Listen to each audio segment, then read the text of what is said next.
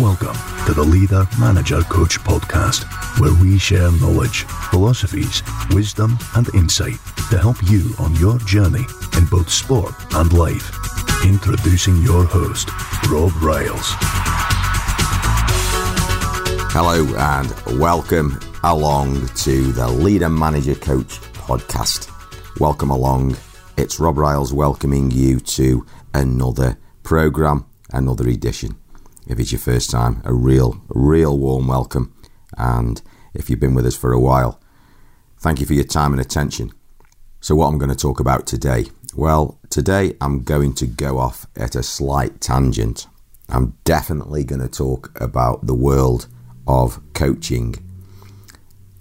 And I'm going to talk about particularly coaching young players, but not necessarily so coaching in general. But I'm going to come at it with some information that comes from the world of, you could call it healthcare, you could call it the world of caregiving. But as some of you know, I have also spent some of my working life in healthcare in various capacities, as well as performance. And I have worked also with dementia patients, which, for anybody who doesn't know, and there are a lot of people who do know because they live it on a daily basis because of the prevalence of Alzheimer's disease and mixed dementia and the other forms of dementia that now exist or are now known about and diagnosed, particularly in the Western world. And one of the things I came across the other day was something that's been called the caregiver's 10 commandments for Alzheimer's and dementia. Now, bear with me while I give you a little bit of backstory. Hear this out and don't switch off if you are a football coach, because there will be some profound wisdom in here for you, along with rules for life and things that we can all benefit from for being reminded of. So none of this is mine. I steal everything and share it and tweak it and pass it on. Now, when you're dealing with somebody who has a diagnosis, and I'll say that that's what we're dealing with, of Alzheimer's disease or dementia, the normal rules of logical communication are often not appropriate and are not successful. And the reason being, at a very basic, blunt level, is that the person who has the disease process is unable to deal with the information in the way that they used to. They cannot take the information in the same way. And it's certainly not processed in the same way. And the formulation of an output as regards communication and response is therefore also altered. So the normal rules of engagement do not apply. Now, what's this got to do with coaching? Well, hear me out, because here are the 10 caregivers' commandments for dealing with Alzheimer's and dementia. Number 1, agree. So, if you're trying to get a point over or you want to communicate something, and the person who you are trying to communicate with does not agree with you, their rule is do not argue. It is futile. It will not result in a positive end, and there are better ways. Now, if you're on a football pitch and you're coaching some players, is it positive and going to be a good outcome if you, as the coach, engage in an argument with your players? Probably not. Now, I am not saying let the players rule the session. You're the coach, one singer, one song, you're the director, have it your way. But I think there's a ton of wisdom in that statement. They say agree. Yes, with an Alzheimer's patient, agree. Here's the example. Somebody says, you say to somebody, that's red. They say to you, no it's not, it's white. Now to anybody who's got normal colour vision, it will either be red or white. Are you struggling to find that extra edge to help you stand out above the crowd? Separating yourself from the rest is often about personal leadership. Achieve your true potential and become who you really can be. The Leader Manager Coach Pro Course is a unique membership accessing the knowledge and wisdom from history's greats that will help you develop both personally and professionally to make you truly stand out. The Leader Manager Coach Pro Course. Access now at patreon.com Leader Manager Coach. However, if you say to them, that's interesting, what makes you think that? You can engage in some form of communication and possibly understand where they're coming from and then formulate a better response. Is that not better than saying, no, you're wrong, it's red? Now, these are not absolute fundamental rules that you must put in place. And I'm not saying if you're dealing with an obstropulous 11-year-old who decides that on this occasion they're going to say that white is red or red is white because they just feel like it and it will mess up the session or it will create pandemonium at home and it's just how they feel about being awkward, and you don't have to be an 11-year-old to do that. There are plenty of adults or people who are called adults who act like that regularly. So we all know. So I'm not saying become a complete pacifist and let the bully and the inappropriate ruler have their way. I'm just saying take on board the fact that there is often a better way to negotiate round things by not arguing. You do not get embroiled in an emotional debate and you still get what it is you are after achieving. So there we go. Never argue. I think there's a lot of psychologists who'll tell you that. Number 2, redirect. So let's say somebody is, again, not following your instructions. It might be that you feel like explaining to them the pure and simple, perfect rationale that you have for doing X, Y, Z. It's highly likely that in a dementia situation, it's not going to be appropriate. It's also probably not going to be appropriate when you're coaching players. And a better thing to do would be to redirect their focus onto something else. Here's the example. You're coaching a session. You're trying to achieve something. And somebody doesn't agree with what you're doing and says something to you. You can engage in that back and forth reasoning dialogue. You probably haven't got time to do that.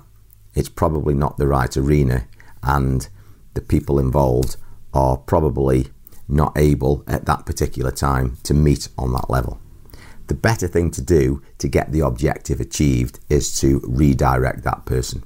Encourage them, move them on, get them to focus on something else. It works a treat. How many times when you're dealing with children, when they don't want to do something, if you distract them, it's like a redirection. You send them down a different focus route. Now, none of this, while I'm talking to you, is becoming apparent to me that it may sound like I'm telling you to lie down and let people bully you and get what they want. It couldn't be further from the truth. People need to come out of things thinking things are okay. I've got what I want. The real key to success is that both people get what they want. It's called a win-win. And that is what Stephen Covey talked about when he talked about the win-win. It's where both people win and everybody's happy. It's not a zero-sum game where I get what I want, you don't get what you want, and none of us are really happy. So that is what this is all about. Number 3. Similar to number 2, redirect, distract. You could say they're very synonymous. One of them is like a little bit of encouragement to go down a similar path or the same path, but come on, focus on something else, let's move on. And the other one is, okay, let's move over here, let's get the attention moved off that, put the attention on this, and let's look at this for the time being, even if it gives us a breather. It might be that the dementia patient cannot actually do what you want them to do. It might be that the child cannot do what you want them to do. So you give them an alternative, a distraction. And you certainly never shame them. Shaming people is not a positive outcome for anything. Number 4. If things are not going the way you want and you are not achieving the outcome you want on a football pitch, in the home, in your business, in your office, in a care setting. Number 4 is reassure, but do not lecture. Now, I'm sure, and I'm pretty damn sure as a parent, that there are certain times in life when you have to lay the law down, you have to be stern, assertive, and possibly engage in some form of strong dialogue where you say, in this establishment, this is how it's done. I am not saying that doesn't work. It doesn't work with dementia patients because they don't understand it. But taking it into broader context, there is a better way. And that is a reassuring way. And it's like saying something like, hey, listen, I understand how you feel. In all honesty, if I was in your shoes, I may feel the same way. But you know what? I found that this is the best way to do something. Let's try again. Maybe go on to a redirection. Maybe go on to a distraction. And let's see if we can work our way around this problem. Number 5, remind. We are all human beings. We all forget. Younger people do not have the same cognitive function as older people, as more mature people, as adults. Certainly dementia patients do not have the cognitive function, as we know, because that is what part of the diagnosis is. So, remind people in a kind, positive way. Okay, let's review this. Let's go over that again. Let me show you again. Let me help you. Let's revisit this. Do not say, remember and get on with it. It doesn't work. People have memories of different abilities. And some people need visual stimulation. Some people need it in auditory form, and other people need to engage in it practically. Be prepared. Next one, number 6, be prepared to repeat things. Now, hear me out. I'm not saying allow people, especially young players, not to listen to you. And so you have to say things 4 and 5 times. I believe you should, in those scenarios, have silence, have attention, and teach people that they need to give you that attention and say things once, maybe twice. But sometimes we do have to repeat things if the way we have communicated what we want to communicate hasn't been successful, because often Not always, but often, it's a challenge or a problem with the person giving the message, not the receiver. And you have to assume that in the first instance. It's a good rule of law. Assume the problem is with you in the first instance. If everybody else is getting it and you've done it a couple of times, it's probably not. Especially if the person is consistently not getting it. So, but be prepared to repeat rather than say, I told you so, get on with it. And obviously I'm bringing this from a healthcare setting, but it's a good reminder to start with. If it doesn't work on the third time, you probably need to do something else.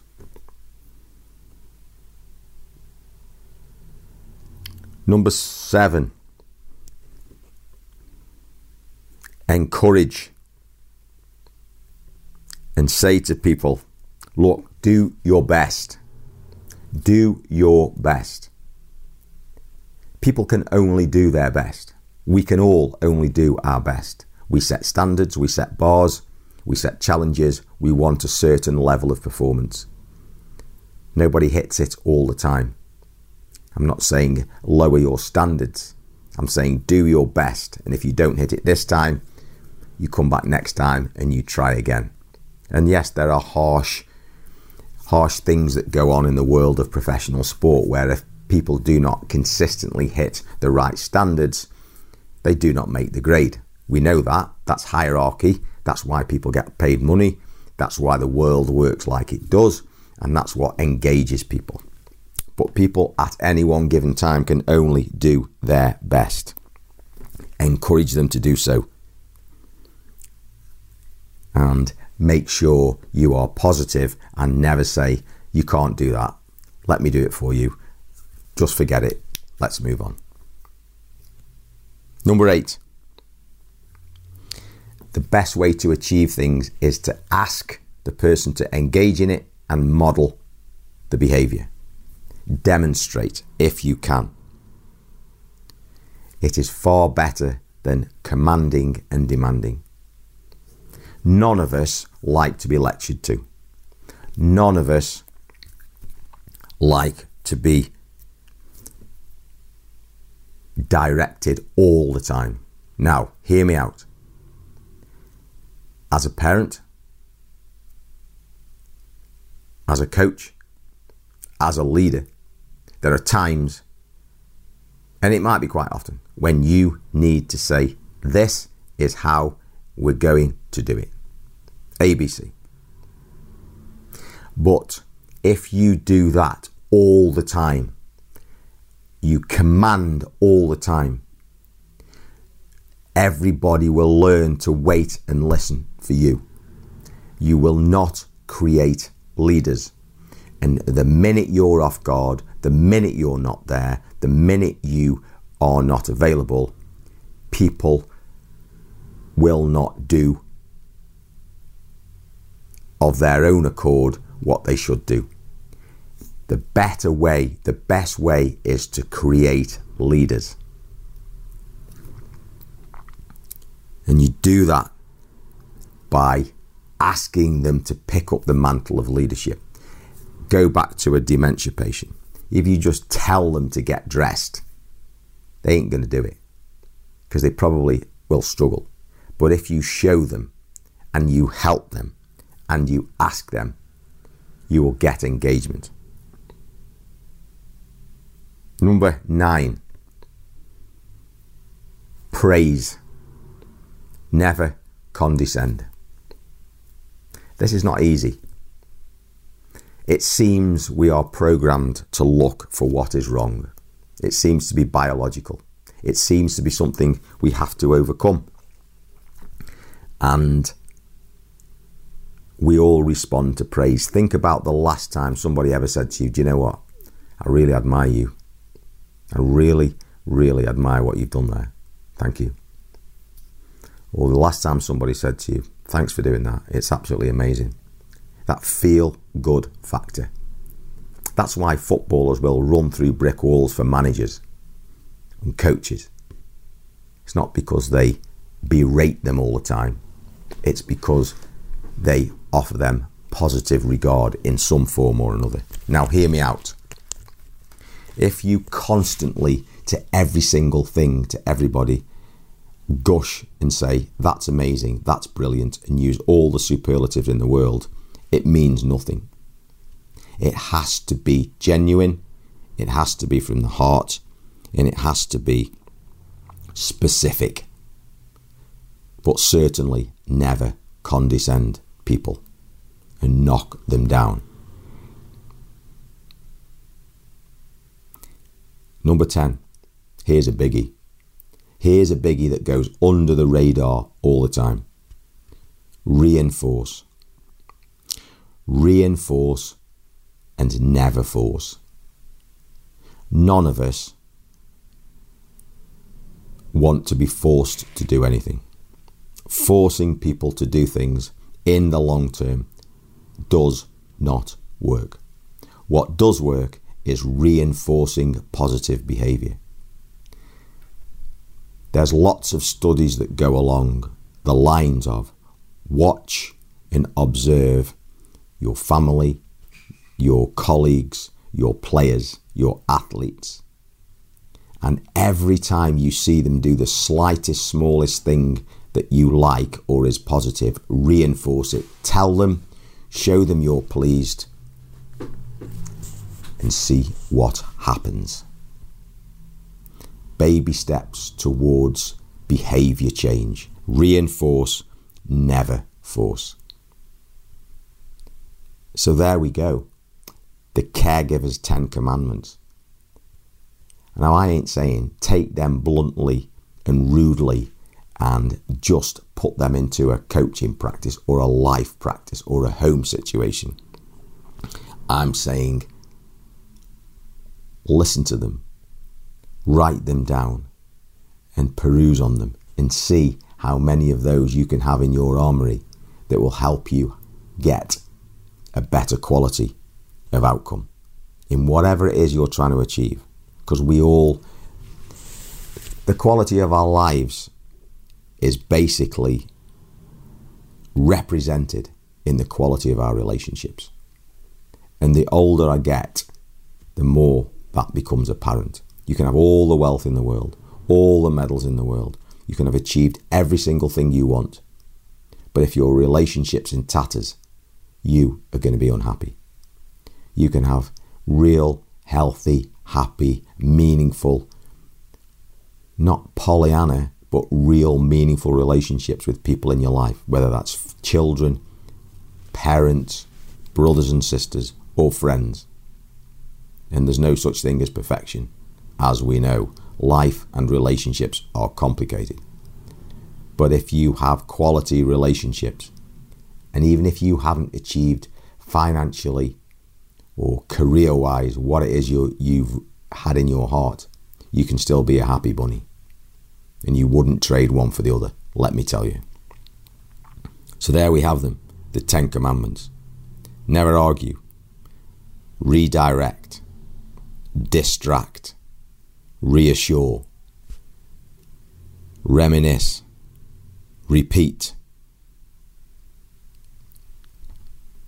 encourage, ask or model, praise, and reinforce.